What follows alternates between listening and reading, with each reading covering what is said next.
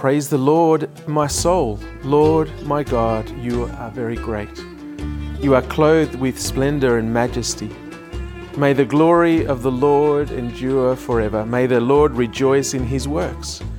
He who looks at the earth and it trembles, who touches the mountains and they smoke. I will sing to the Lord all my life. I will sing praise to my God as long as I live. May my meditation be pleasing to him as I rejoice in the Lord. But may sinners vanish from the earth and the wicked be no more. Praise the Lord, my soul. Praise the Lord.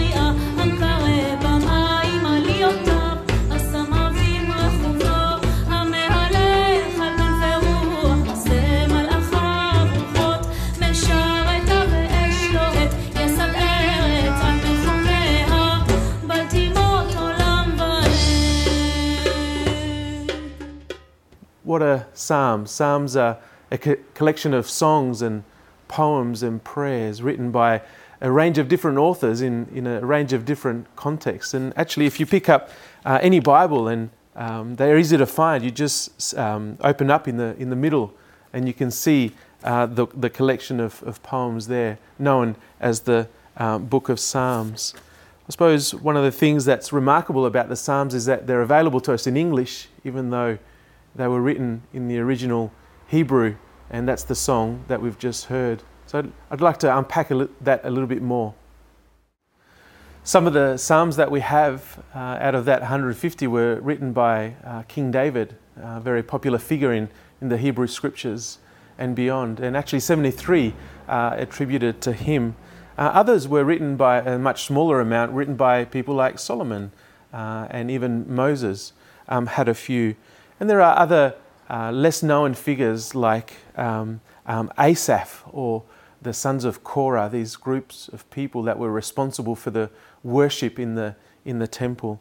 And a whole lot of Psalms are actually anonymous. We don't know where they came from. So the Book of Psalms, that's what we know it, was probably compiled after the Israelites had been taken into exile to Babylon. That's not to say they were written then. It's just that there was a collection that was building, and as during that time that there was an opportunity to gather these songs and sayings from their ancestors and to carefully construct the book that we now know and have in one volume that told a story. And that was the story of God, who wanted always to interact with his people. He wanted to be their king, and he wanted to have a covenant with his people.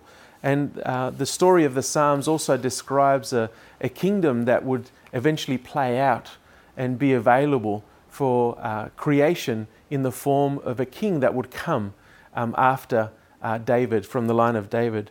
So there are themes in the Psalms of covenant, that idea of promise, but also a kingdom, a new way of living under this lordship, under this king. There's themes of peace and redemption, of restoration and reconciliation with a sovereign God. And so if you open up the Book of Psalms, you'll see that they're divided into 5 not necessarily equal books. So book 1 through to book 5. And the reason the division is there is that you can pick up at the end of every section a small, short doxology, which is another way of saying a written prayer or an organized prayer, a liturgical prayer. And these poems and songs, they may appear to be random, as if someone just came along and jotted some things down or sung a spontaneous song. Actually, in music, we call that ad-libbing, and that's just something that is actually spontaneous, and you're making something up on the spot. But actually, the Psalms aren't necessarily spontaneous. They've been carefully crafted, and Hebrew poetry features very, very strongly. And they are really expressions of this faith and trust in the Lord. And sometimes they were sung, but other times they weren't necessarily songs. And even though we heard that song in Hebrew, we don't necessarily understand what they're saying. And so they've been translated. And in that process, we lose a lot of the nuances, a lot of the beauty that happens in Hebrew poetry. But there is one feature that we can study, and that's what we call parallelism.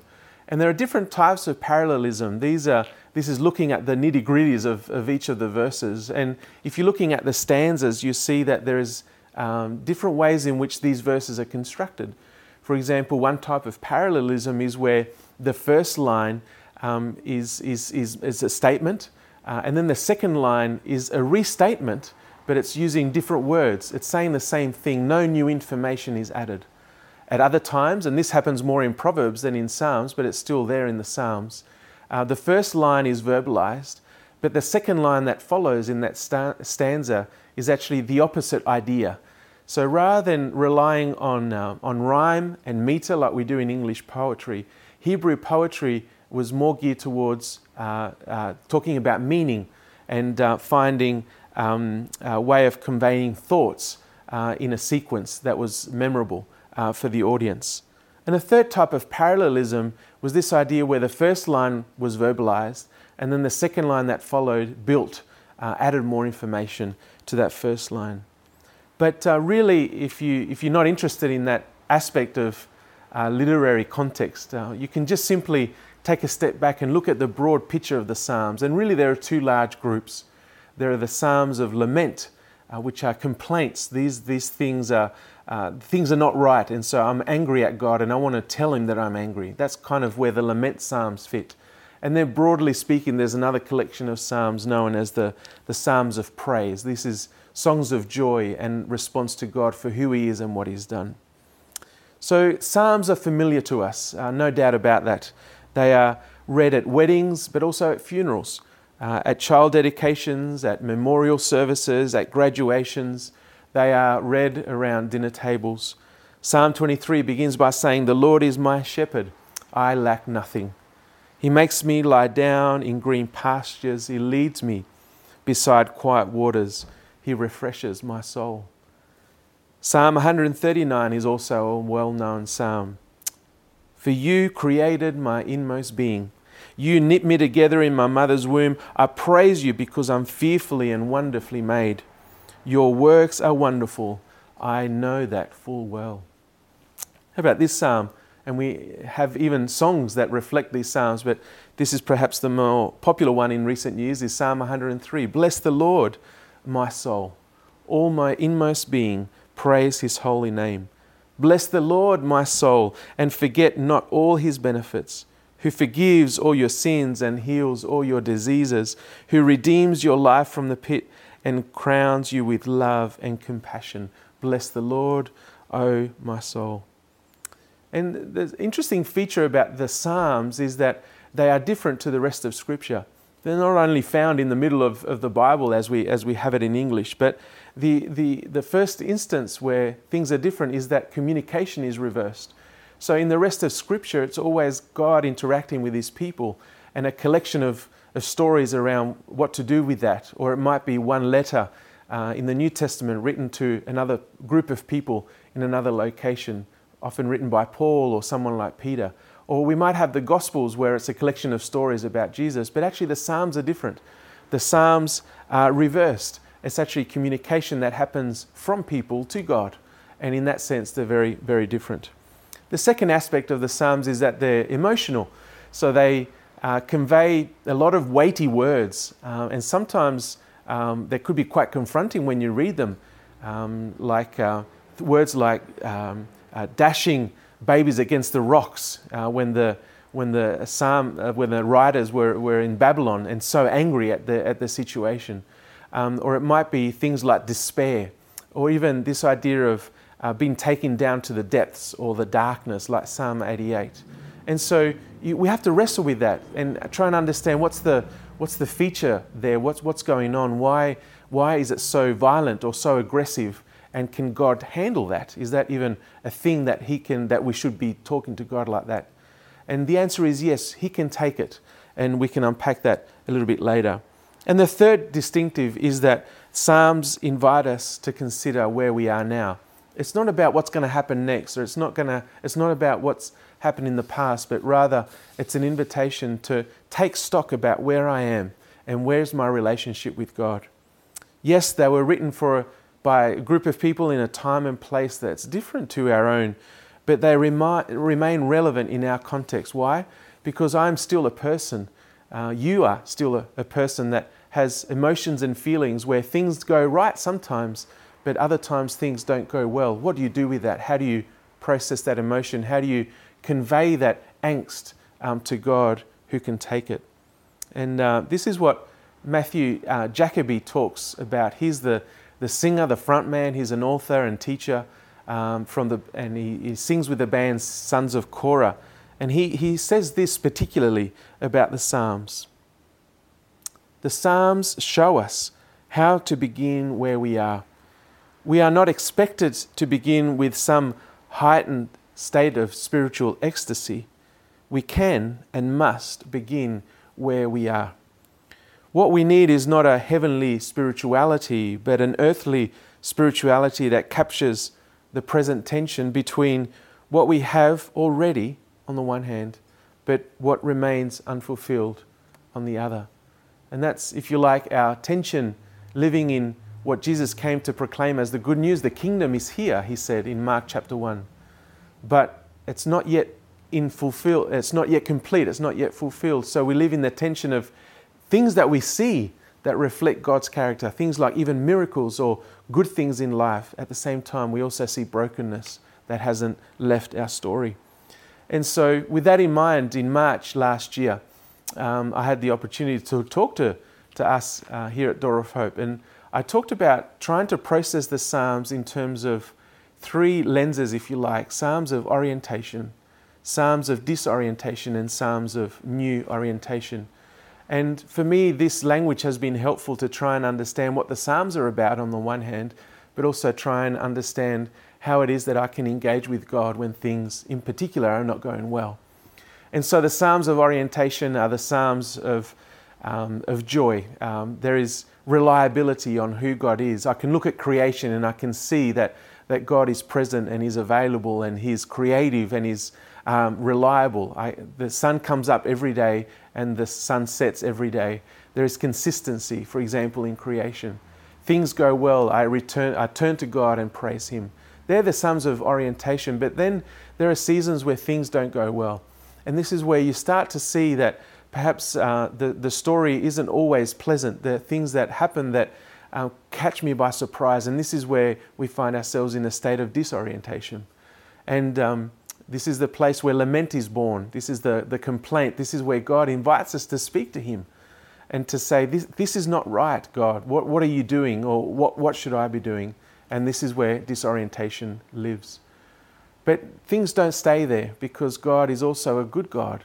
And this is where we find ourselves in a state of new orientation, when we can see that the suffering that we've endured is really takes us to a new place where we get to see something of God that we didn't see before. And as I speak of these three states, if you like, I'm reminded of Job, as we heard a couple of weeks ago.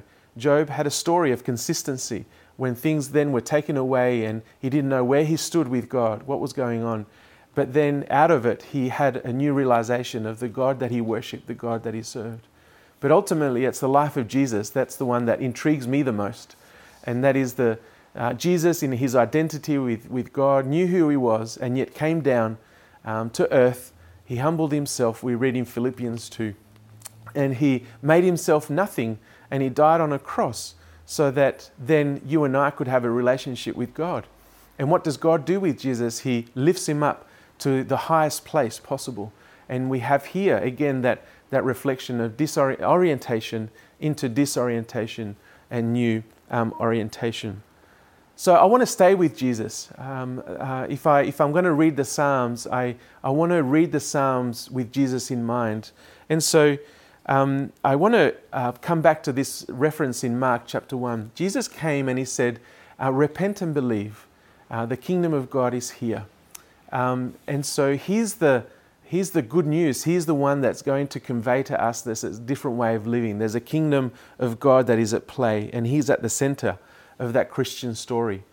And so our story in Jesus as Christians is that we believe that Jesus is the one that we want to follow. We accept him into our lives and we declare that my life is no longer my own.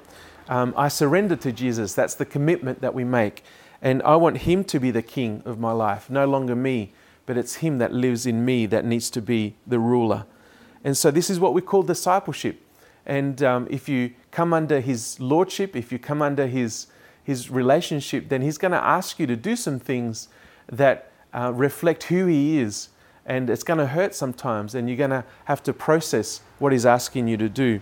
It's the daily grind. That's what I talk about discipleship. It's the day-to-day wrestling with things, and in a sense, sin is still part of our story. So coming back to Jesus and dealing with that brokenness. So what's the point? If I want him to become the most important thing in my life, what's the point of having Jesus as king if I don't do what he did? And here's the invitation of the Gospels to pay attention to obedience and to pay attention to who he was and read about him in the Gospels. And so when it comes to Jesus, I ask this question: how did he read the Psalms? And so what I want to do for the remainder of my talk to you is just to highlight 4 things that I think are lessons for us when it comes to dealing with the Psalms.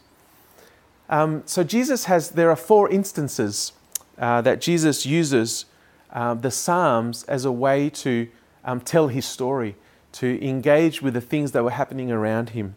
And I wanted to look at each of these. And the first one is an encounter. It's an odd one to start with, I realize, but in terms of Jesus' storyline, once he was baptized, the Spirit that was with him led him into the desert.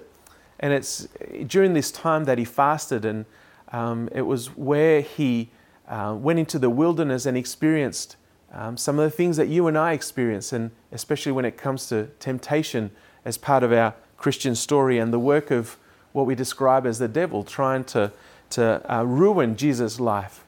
And so Jesus and the devil have an encounter over a number of different situations where Satan or the devil is trying to tempt Jesus.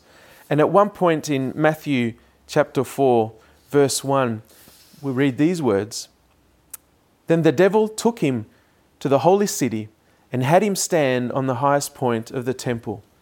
'If you are the Son of God,' he said, 'throw yourself down, for it is written, He will command His angels concerning you, and they will lift you up in their hands, so that you will not strike your foot against a stone.'"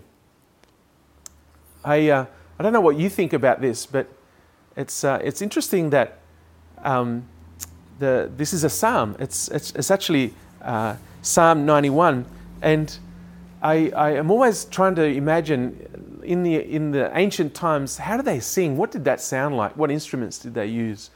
And of course, we can have some idea of what it must have been like. But there's an Australian band that I've already mentioned called Sons of Korah. And what they've done over the years is, and they visited Door of Hope a number of times and put on several shows, concerts. And what they do is they put music to the Psalms. And this is a passage that Satan is using to quote the psalm. But have a listen to Sons of Korah, a bit of the song as they sing Psalm 91. He who dwells in the shelter of the Most High will find rest in the shadow of the Almighty. I will say of the Lord, He is my refuge, my God and my shield, in whom I trust. Surely He will save you from the foulest snare, from the deadly pestilence as well. He will cover over you with His feathers, and there under His wings you will find sleep.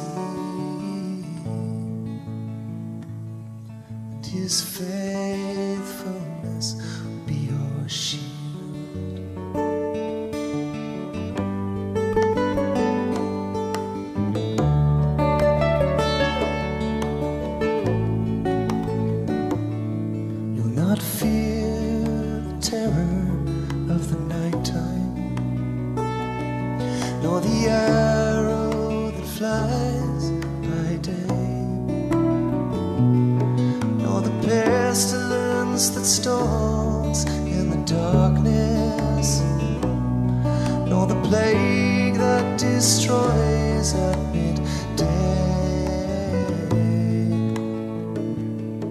And 1,000 may fall at your side, 10,000 right there at your right hand, but it'll not harm you. You will only see, you will only observe when judgment comes. He commands his angels concerning you to guard you wherever you may go, to be with you and lift you in their hands, so that you won't strike your foot against a stone. What's interesting about this passage, this exchange between the devil and Jesus, is that Jesus has an answer for him. And what we see in this exchange is that the Psalms are very much alive. The Psalms are used in order to answer and have a conversation with each other. And I think there's a lesson in that for us. As the devil and Jesus have this exchange, there's a sense of value in the Psalms. And I think that's important for us as we highlight the fact that the Psalms can be used to guide our thoughts and our struggles. And Jesus is very quick at answering the devil, and he resists that temptation that the devil puts in front of him. But in that exchange, I think for us there's an invitation to consider how can we use the Psalms to convey what we are feeling and wrestling with in our context. Now, of course, we're not Jesus, and we're not necessarily having the same level of exchange that he had, and that facing the same sort of struggles that he had at that point. But we are still image bearers, and we still have a responsibility to be Jesus to the world around us. And very often, when we don't have words to convey what we're struggling with or what we're dealing with, or to speak into the situation that we see, often a psalm can be maybe just the right thing that needs to be verbalized at that point. The second example is where Jesus is having a conversation. There's towards the end of his ministry. He's entering Jerusalem. He's entering on a donkey, and there's some conversation around who he is and is this really the king, and so on. And in Matthew 21, verse 42, we read these words. He was having an answer for the type of criticism that he was receiving. Jesus said to them, "Have you never read in the scriptures, the stone the builders rejected has become the cornerstone?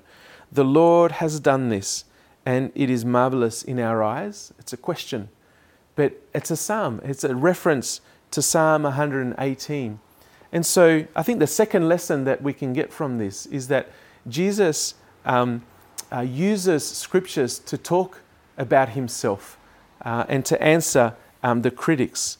And so if Jesus used the Psalms and turned them about himself, then we can do the same in a way. Of course, we're not Jesus, but the principle is that the Psalms allow us to use scriptures to express upwards who we are in God. And so the Psalms give us opportunity to see ourselves in the Bible, and remember to that thing that I mentioned earlier, that the conversation is reversed in the Psalms. It's not just God speaking to people, but it's people speaking to God. And if Jesus can do that, in this example, maybe I'm invited also to use the Psalms to talk to God. Fast forward a little bit in the scene of Jesus and the disciples gathered around the table. This is what the festival of the Passover, or the Passover feast. and it was a Jewish tradition. And in this scene, the disciples are gathered around Jesus, and he's really making some audacious claims about the bread and the cup, and really highlighting what was going to happen to him. And we read right at the very end, just before they get up and move to the Garden of Gethsemane, which is where Jesus is being handed over. There's this little reference in chapter 36, verse 30 of Matthew. When they had sung a hymn, they went out to the Mount of Olives.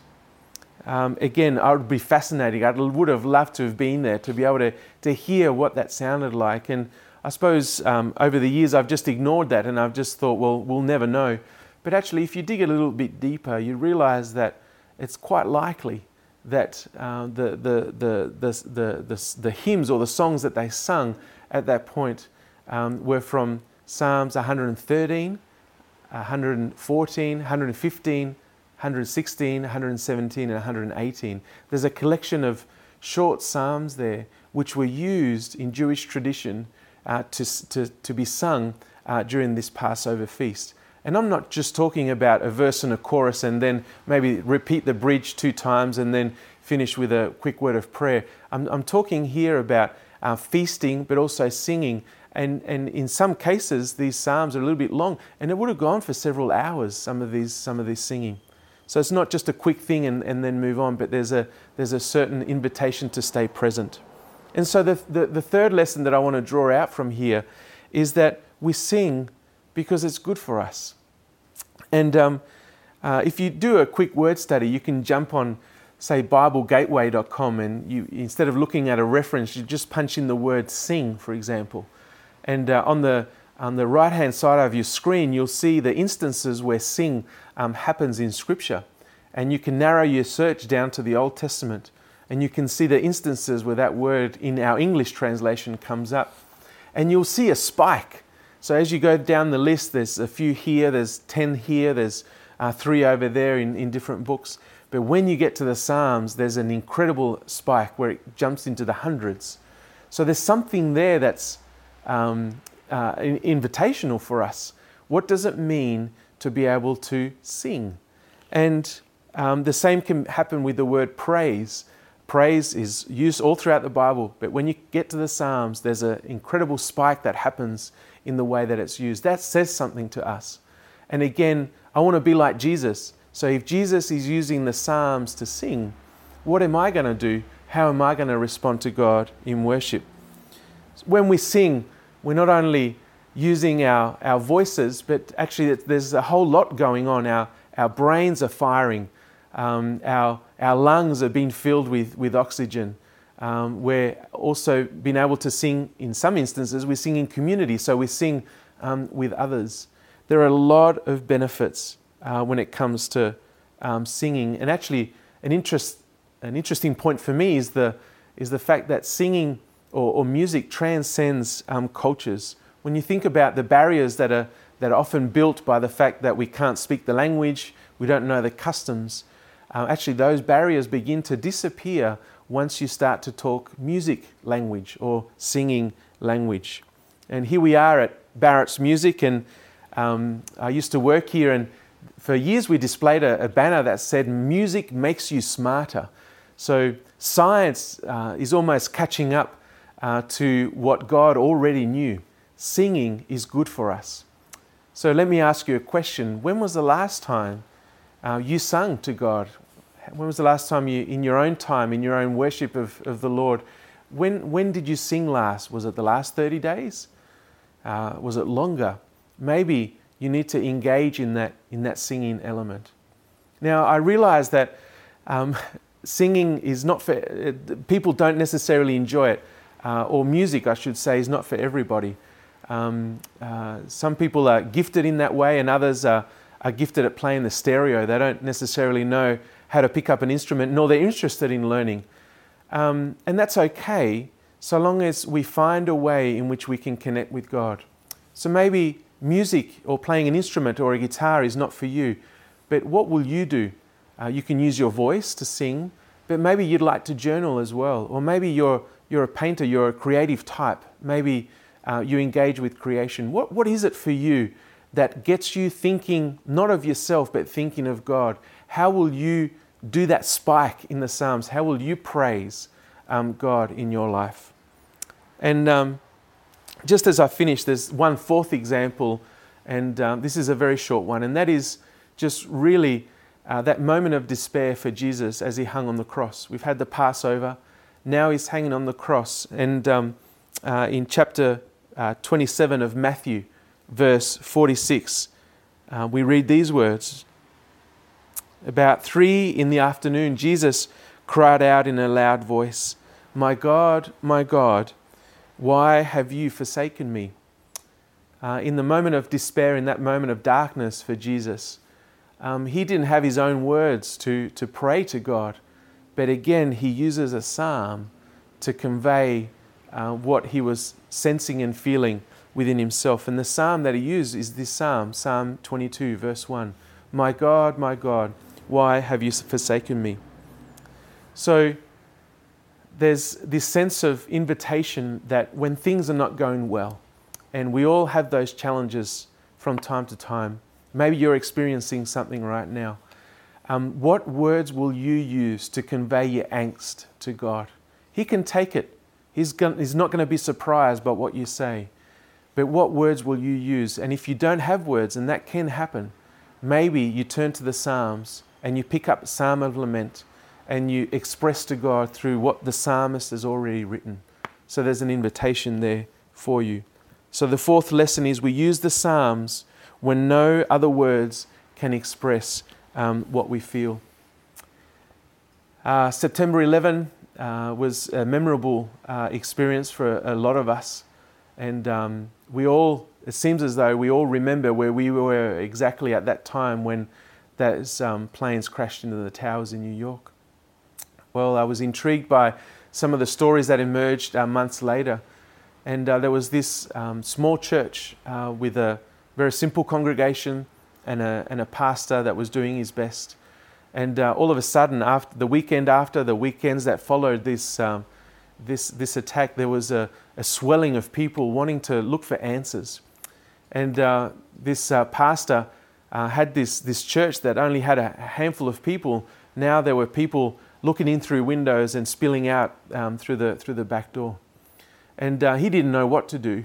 And yet, through the Psalms, he was able to find just the right words to be able to express on behalf of his congregation what was happening. And what was the psalm? It was Psalm 88.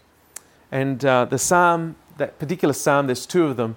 Psalm 88 is what we call a problem psalm, in that it doesn't follow the ingredients of other psalms. It doesn't start with a petition and end with a sort of doxology or a recognition of who God is. The psalm just ends without any warning and without no resolution. And it uses words like, "You lowered me to the darkest depths, and darkness surrounded me." And with that, it finishes. And this church pastor was able to use the psalm when no other words were possible. He used the psalm to convey this. So I finish with this question: coming back to the life of Jesus, how will you imitate Jesus? And if you are keen to be one of his disciples, then what are you going to do about using the book of Psalms? Maybe you need to sing a song in your own time when there's no one listening. Maybe you need to come back to the community and engage in this singing that we know is good for us, not only for our mental health, not only for our well-being, our community, but also for our soul, the things that are inside us.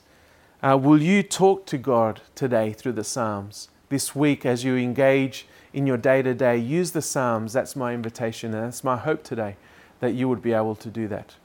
Can I finish with a word of prayer? So God, we thank you for the opportunity to dive into the Psalms.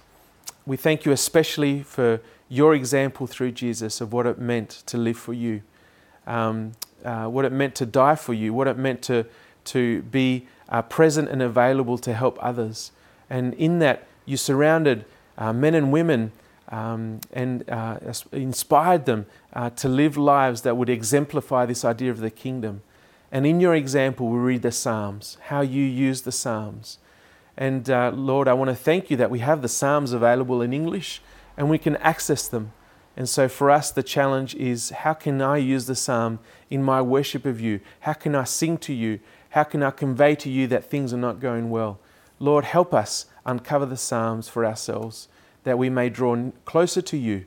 And I can pray this in Jesus' name. Amen.